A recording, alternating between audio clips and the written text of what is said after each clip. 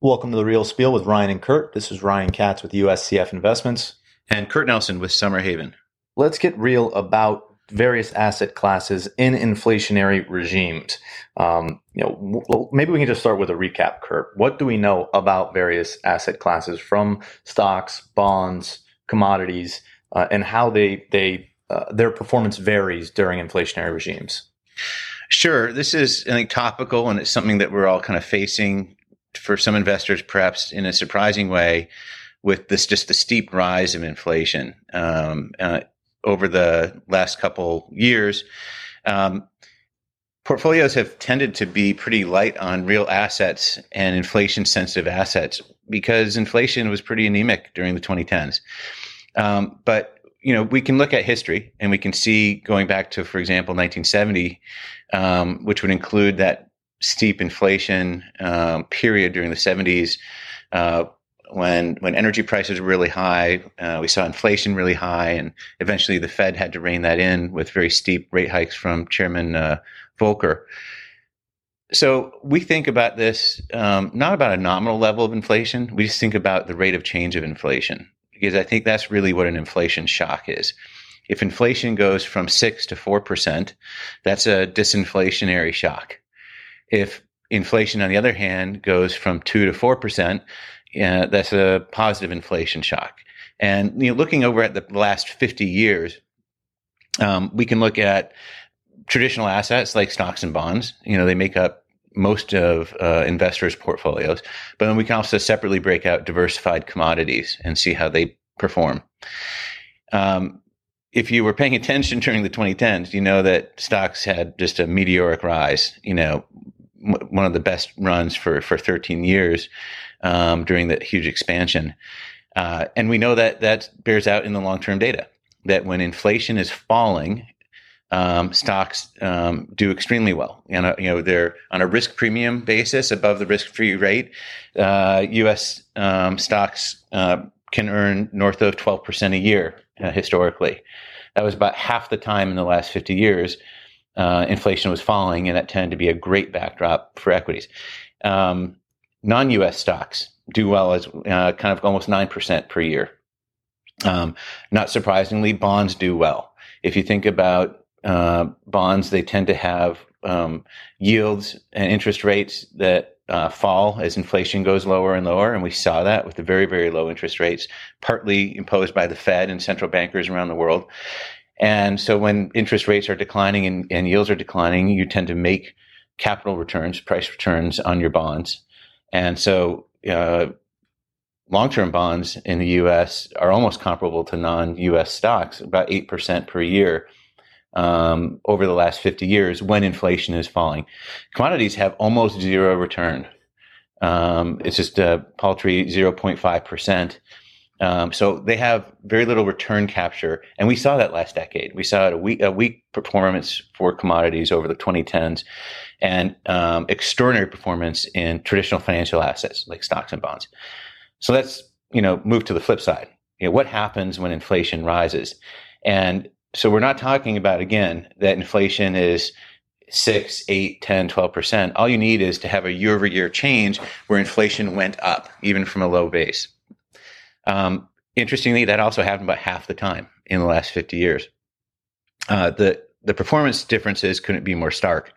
U.S. equities and non-U.S. equities fall in performance to only 3% above the risk-free rate. So a fraction of the return capture when inflation is falling.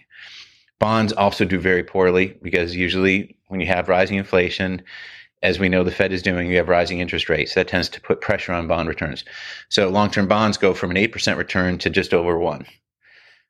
Commodities, on the other hand, almost 14%, 13.8. So clearly there's a macroeconomic diversification that commodities behave very differently in positive inflation shocks than traditional assets like stocks and bonds. So I think that's really their time to shine.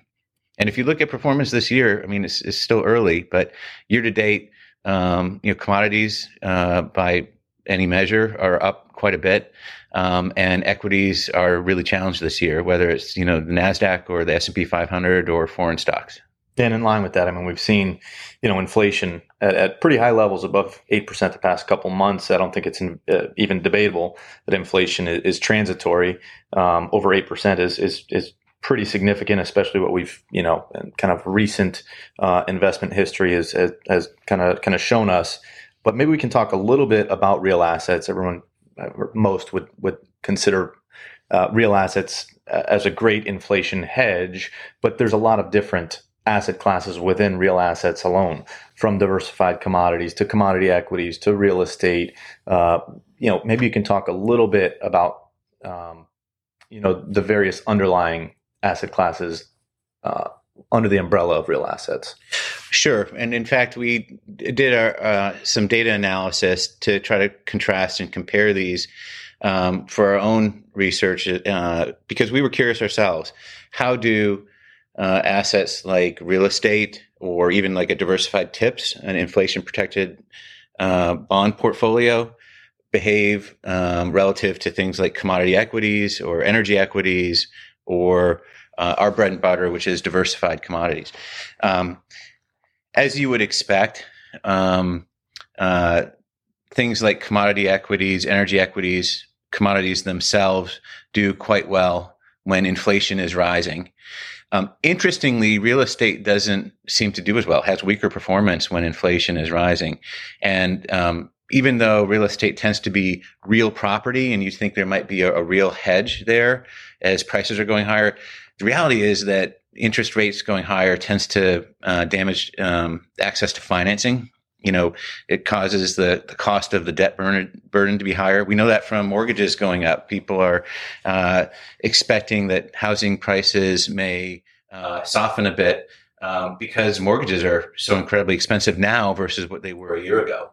So real estate prices are still really high right now, but higher and higher inflation and higher interest rates, which usually co-appear, tend to be a headwind actually to real estate. TIPS, are interesting. I think the bigger issue is that they're adjusted simply by CPI, which, moves around, month to month, year to year. And you get an adjustment to your return in that government bond. However, usually when inflation is rising and CPI is going up, you're dealing with very high interest rates as well. And higher interest rates in a long-term, say 5 or 10-year TIPS bond is going to have a reverse effect to the compounding yield that you get from the CPI adjustment. So TIPS, if you hold them to maturity, will just cover you for inflation, but the ride could be rocky as, the long duration to a lot of these portfolios gets negatively affected by higher interest rates. Yeah. Moving to the other kind of traditional real assets that we think of, commodity equities, energy equities, and commodities, we find that they all do better when inflation is higher. I think commodity equities and energy equities do not perform as well. They kind of are, in the long run, kind of 4 or 5% behind commodities themselves during these high inflation shock periods. And I think it's because they're both companies as well as having an inflation beta through their commodity industry. So equities, we know, don't tend to do as well when inflation is rising. The fact that these are operating companies with shareholders and, higher input costs, higher labor costs when inflation's high, tend to be a headwind. And we find that among the various real assets we've looked at, actual diversified commodities do the best when inflation is rising. Yeah. And also important to point out that commodity equities oftentimes hedge out a lot of their direct commodity price risk through the futures market as well. One other asset class that we haven't touched on that I think would make sense to bring up would be gold. Sure. I mean, you've seen this massive run up over the past couple of years in commodities. Equities have suffered somewhat, and gold has really been range bound. Why is that? And why do people kind of feel like gold is also a great inflation hedge? So gold is really good as a store of value. It's been used that way for centuries or for thousands of years. There's an old saying that 300 years ago, an ounce of gold would buy you a nice wool suit and dinner and a pair of leather shoes, and that's kind of true today. Gold's maybe around $1,800 an ounce. Depending on where you buy your suit and where you go to dinner, and where you buy your shoes, it's probably about the same. It doesn't have a risk premium in the way that other productive commodities do, because we don't consume gold. We extract it, refine it, and then we store it, but it doesn't get consumed. It just gets stored in a vault and used as an alternate currency typically. Because of that, it doesn't generate any yield on its own when you hold physical gold in a vault. Now, when interest rates are really low, there really isn't any opportunity cost, because if you had a checking account or a savings account or a short-term bond portfolio or money market instrument, you're not really earning that much interest. But when rates go higher, I think that there is a tailwind to gold through the impact of inflation and inflation beta, but there's a headwind because higher interest rates and higher return on cash is an opportunity cost for a gold investor.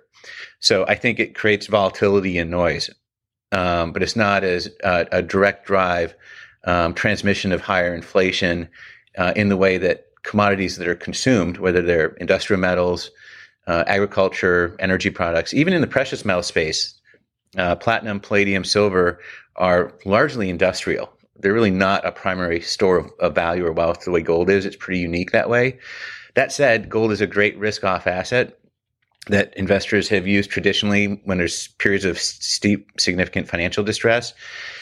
If we start to see cracks in the equity market, in the crypto market, and other assets that have appreciated a lot, I would not be surprised for investors to turn back to gold, because it's been that kind of steady store of value for investors around the world for a long time.